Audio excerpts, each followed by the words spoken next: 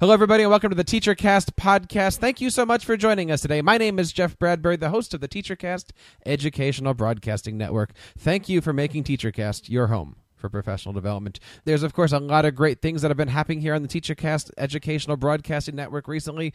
We recently did a great tech educator podcast all about Google Spaces. If you haven't checked out Google Spaces, check it out today over at spaces.google.com. We've got some great tips, tricks, and hints over on our website, techeducatorpodcast.com, and look forward to hearing from you from there. Of course, there's been a lot of other things going on with our website. We just had a brand new refresh and redesign, and I want to say thank you to everybody who's been checking it out, and also welcome you guys out there to join our family of guest bloggers.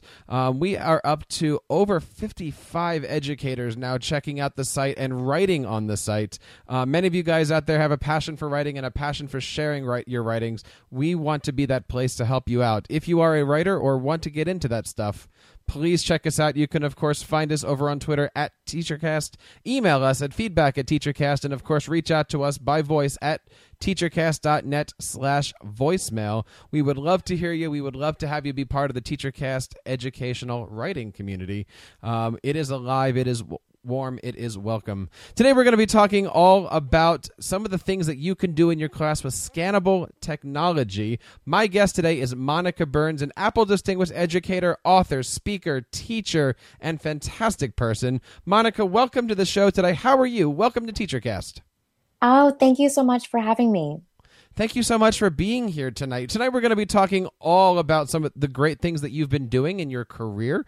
Talk a little bit about what it takes to be a scannable teacher and some of the scannable resources that we have available to us. We'll talk a little bit about your time as an Apple Distinguished Educator. We'll talk a little bit about your wonderful blog, ClassTechTips.com. If you haven't checked it out yet, ClassTechTips.com is a fantastic site.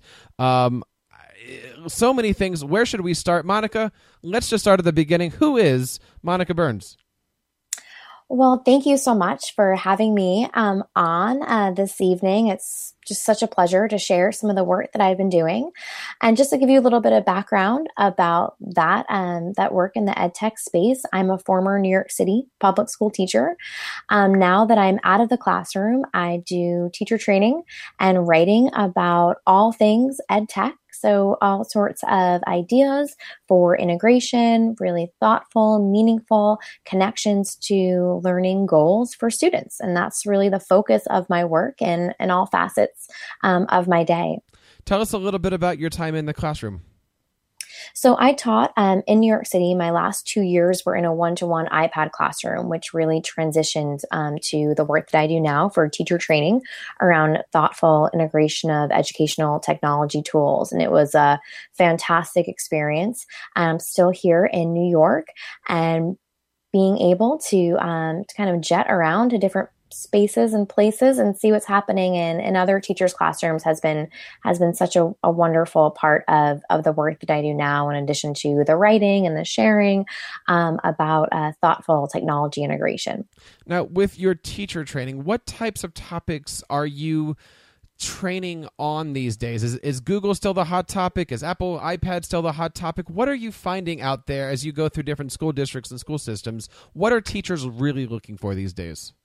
Great question. And, I'm an Apple Distinguished Educator. More often than not, I'm called to wear my iPad hat, if you will, when I go to visit different classrooms. But most of the training that I do, so a full day of professional development, a long-term in the classroom engagement, has to do more with a larger view, if you will. So how are we using the tools that we have, whether they're Chromebooks, whether they're iPads, whether it's a BYOD, and we have a little bit of everything to help turn our students into creators, to be more effective with our formative assessment, to integrate scannable technology into the work that we're doing. So it's been interesting over the past few years to really shift from this is our device and what are we going to do with it, to we have a wide range of possibilities and help us just be more effective, generally speaking, to make sure that the learning is first and the technology helps make that more efficient, and effective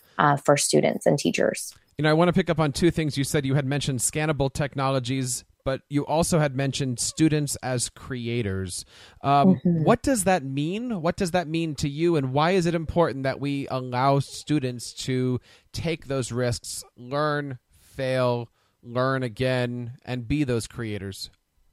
So, really pushing students to the highest of levels. It really goes beyond just evaluating to creating their own materials. And we can do that with a variety of technology tools, whether it's the new Adobe Spark tools, which I'm really excited about since they're device agnostic, or some of the book creator tools, which I'm doing a series of webinars for in the upcoming months, right? Really empowering students to demonstrate their understanding through creation tools is such an important part of their everyday experience.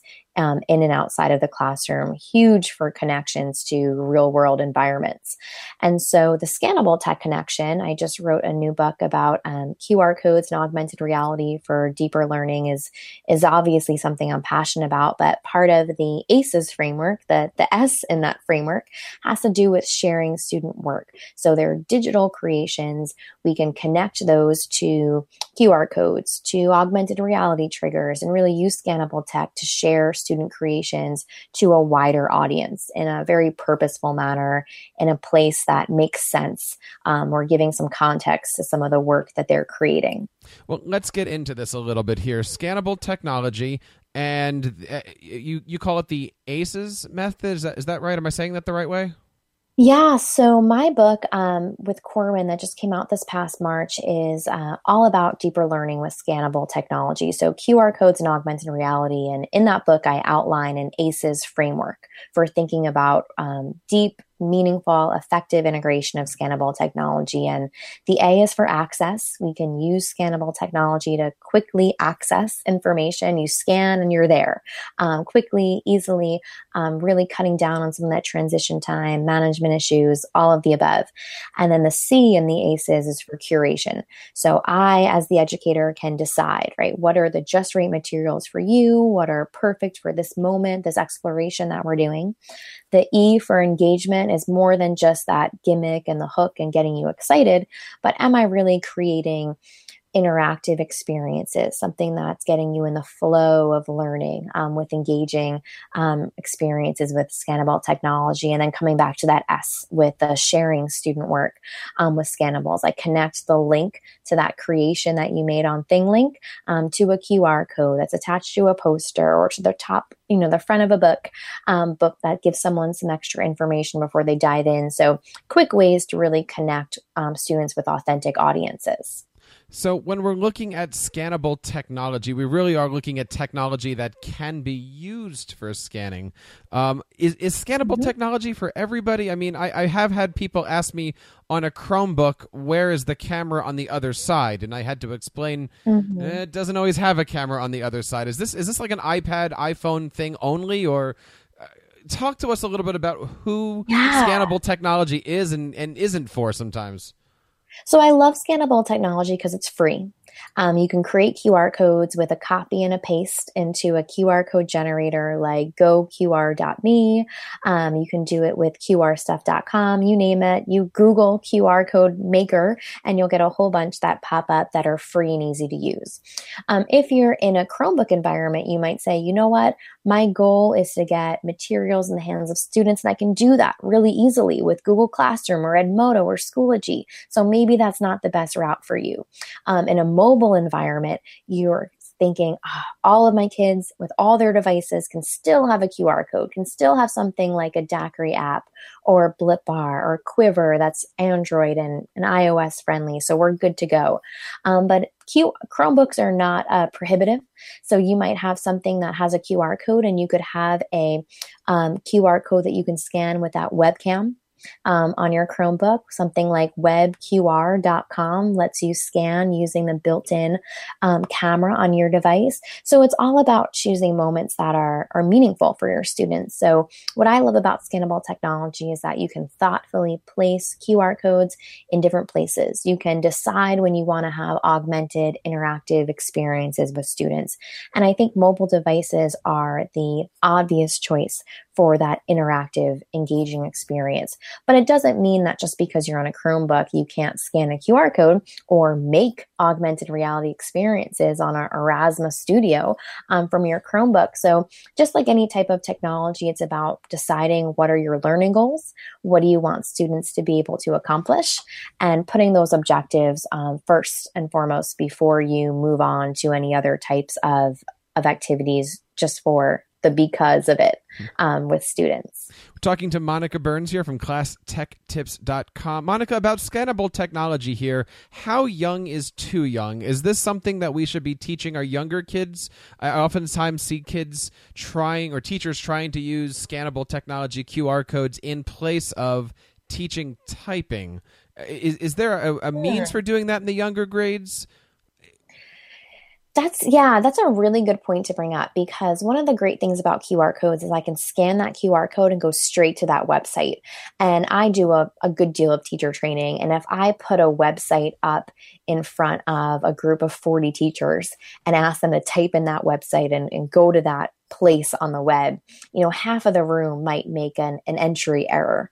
It's not because they can't spell the words or they don't understand the difference between uppercase and lowercase. It's because I'm asking them to do something with kind of a countdown clock because I want to move forward in the lesson. So for younger students, I don't see it as a crutch. I see it as a way to get them connected to the right information in the right amount of time. There's a time and a place to teach those other skills, like typing appropriately, copying something, and all of those pieces. But from a scannable perspective, my goal with picking materials and getting students to those places quickly is to make sure that I'm using the 40 minutes, the 60 minutes I might have in a lesson as efficiently as possible. So I don't see it as much as a crutch, as much as a way to get them to where I need them to be in order to be most effective. I love that you're talking about keeping it for the maximum time. Brings up a true story that somebody suggested to me that I actually tried. They said, well, while you're I'm going to say this here, but while you're planning out your school year, put a few QR codes in the restroom. And so that way, when the student decides to leave your class, they can scan the QR code and still be watching the video that you're teaching for the day. Too much? Over the hill? Over the top? Yeah. What do you think? I mean, I have to tell you, I'm a QR code person. I spent a good deal of last year writing a manuscript that is now a published book that is on Amazon. You can purchase it in paperback or download it on Kindle. And I feel very passionate about the power of scannable technology in the classroom, but it's just like anything, right? If I see a QR code on a coaster while I'm out to dinner, or on the back of a cereal box, or on a subway poster while I'm underground and I don't have any cellular service, how am I going to scan this and get information? Am I going to scan the back of the ketchup bottle just so I can like that Heinz Facebook page? I'm not sure if that's the type of agency I have as a consumer to interact with materials that way. So, for any of the ways that we use technology, I want to make sure that it's very purposeful, that you have a vision for how it's going to be used, that there is some type of culture building within a school to make sure that you are setting up students and families for success, that they understand that when they scan something, this will happen and it will give you this type of benefit, and that's wonderful and you see value in it. But I'm not sure that placing QR codes in all the corners of your building is the most effective way to use a technology that can be really powerfully implemented into a classroom. So it's all about, what is that culture in your school? Do your students have a sense of curiosity that when they have a down moment, they're going to scan the back cover of a book, that they're going to wait in the hallway and scan that poster to get more information? I'm just not sure if those kind of more intimate spaces, or the less spaces where there might not be conversations about text or things that are on the wall would be the most appropriate way to use it, or somewhere where you would expect the same type of results that you might have in a space where, say, an art exhibit or a student work exhibit is on the wall, and I know I can scan and I'll see a video pop up in an augmented reality experience is going to be very different than me passively scanning without really understanding what I'll get from that, if you will. Mm-hmm.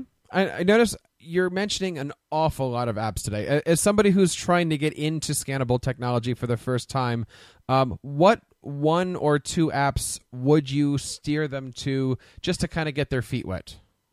Yeah, so one of the things I talk about in my book is, my love of QR codes for being device agnostic or device neutral.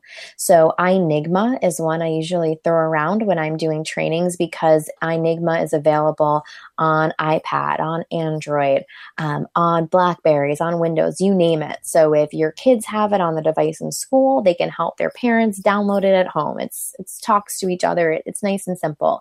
And QR codes are a great way to get started. They're free, they're simple, very straightforward.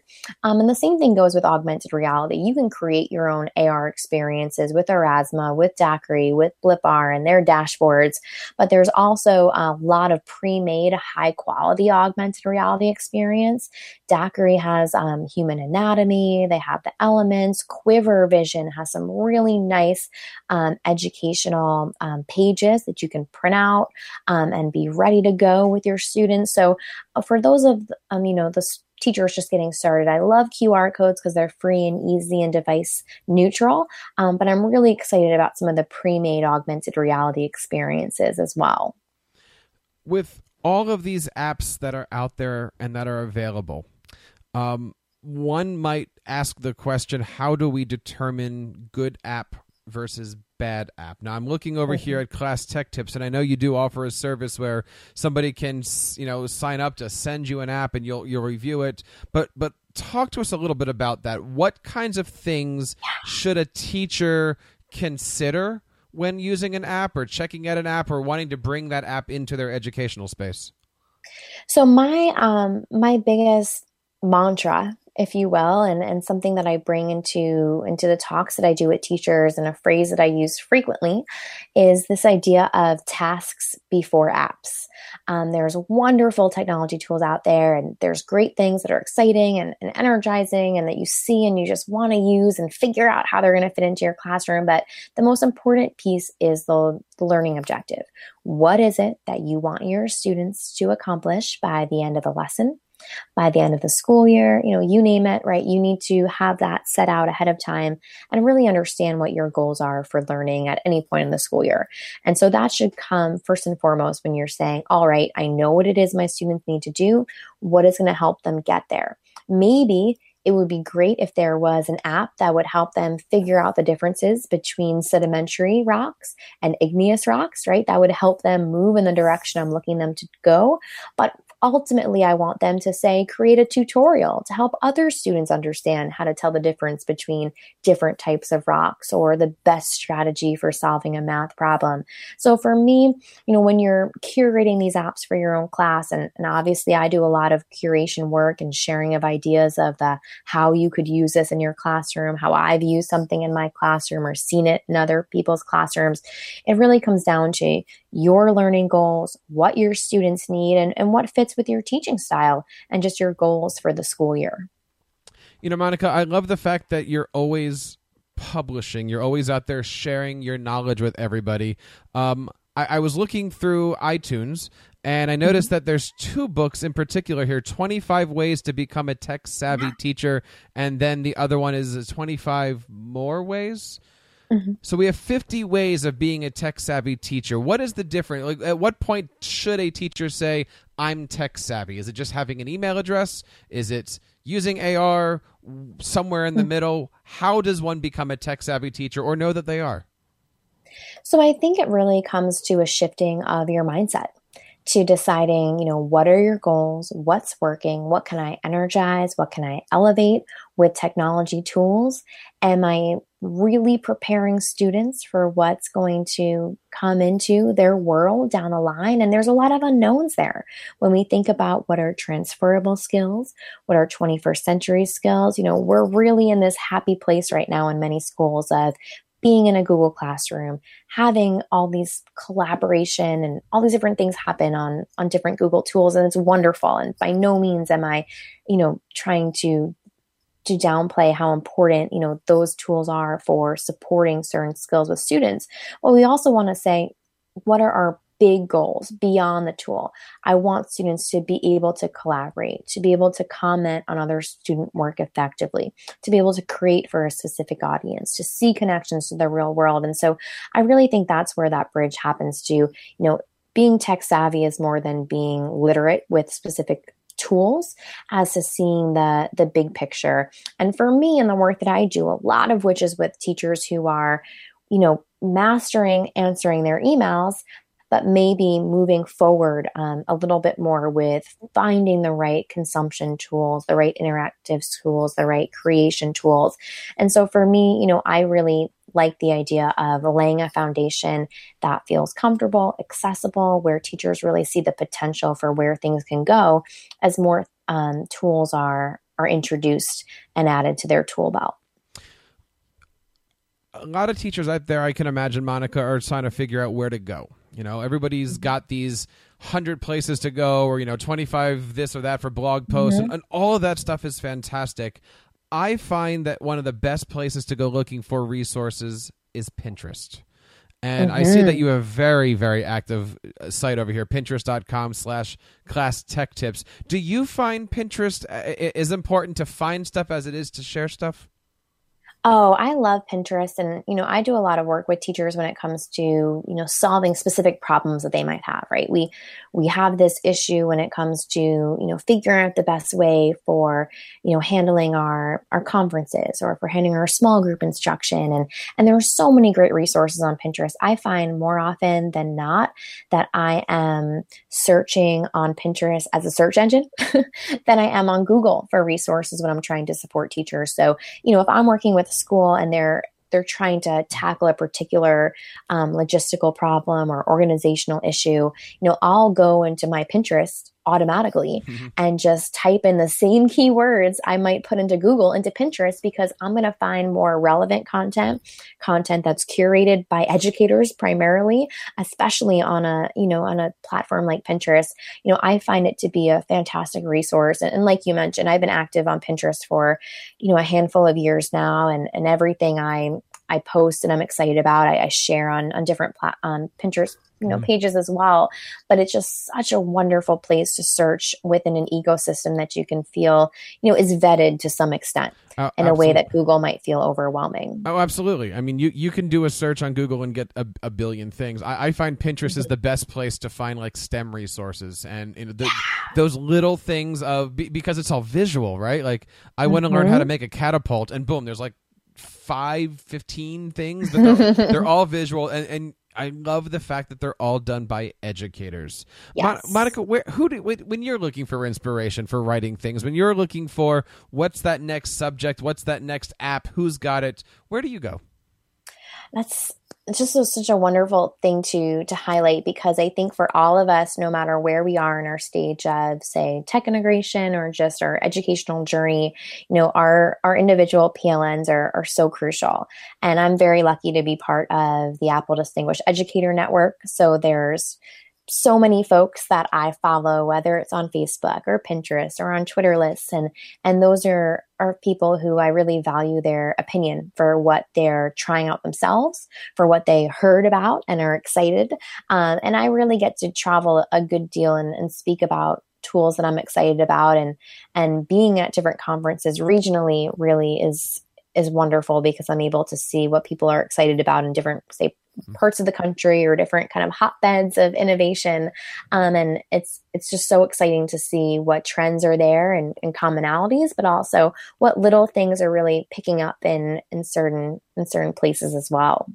We're here talking to Monica Burns from Class Tech Tips, speaker, author, educator, you name it, she's done it. Monica, before I let you go, we have a little tradition here when we have people come on the show. I'm going to spring this one on you. It's called the Jersey Five. 5 questions to make you really think about things right now. Would you be interested and willing to be put on the spot to take the Jersey 5? Happily. All right. Question number 1. They get harder as they go here. Your favorite Twitter handle to follow or hashtag to follow? Well, as I mentioned before, I'm a big fan of what's happening in New Jersey education. As a New Yorker turning into a New Jerseyan, so the Sat Chat Twitter handle is one that I follow, whether I'm participating live on time in Sat Chats on Saturday morning, or I'm catching up a little later on a Saturday afternoon. It's a place where I'm just so inspired by what people are sharing. All right. Number 2, favorite educational tool to use, recommend, however you want to end that. Well, I've been really excited about Nearpod, and it's been something I used in the classroom, going on, 3 or 4 years ago at this point, with my students, before I left the classroom. And it's something I use on the ground with teachers. And one of the reasons I love it so much is because of the way you can easily set up and plan for formative assessment, but also do those in the moment embedded formative assessment to gather information on student understanding and make decisions for where your lesson is going to go today and then the next day. Nice. We love Nearpod here on TeacherCast. Mm-hmm. Number 3, what is the best advice you've ever been given as an educator? Well, I think my best advice might have been when I was in the classroom, this idea that, there's a tomorrow. So when you feel like you might have hit your wall for the day, that you did as much as you can do on what feels like a never ending to-do list as a classroom teacher or as an educator in any role, that tomorrow will come. And you'll be able to pick it up and your mission will still be the same. And that was huge for me in terms of really thinking about what my week would look like, let alone what my day-to-day would be. That's a good one. I like that one. That's a good one. Number 4, what do you hope your students remember about you when they graduate at the end of the year? Gosh, I've gone through a handful of classes, and it's been interesting to have some children who are now beyond their elementary years graduating, who have reached out to me on social media and all those channels. And, I really just hope that students remember that they need to ask questions.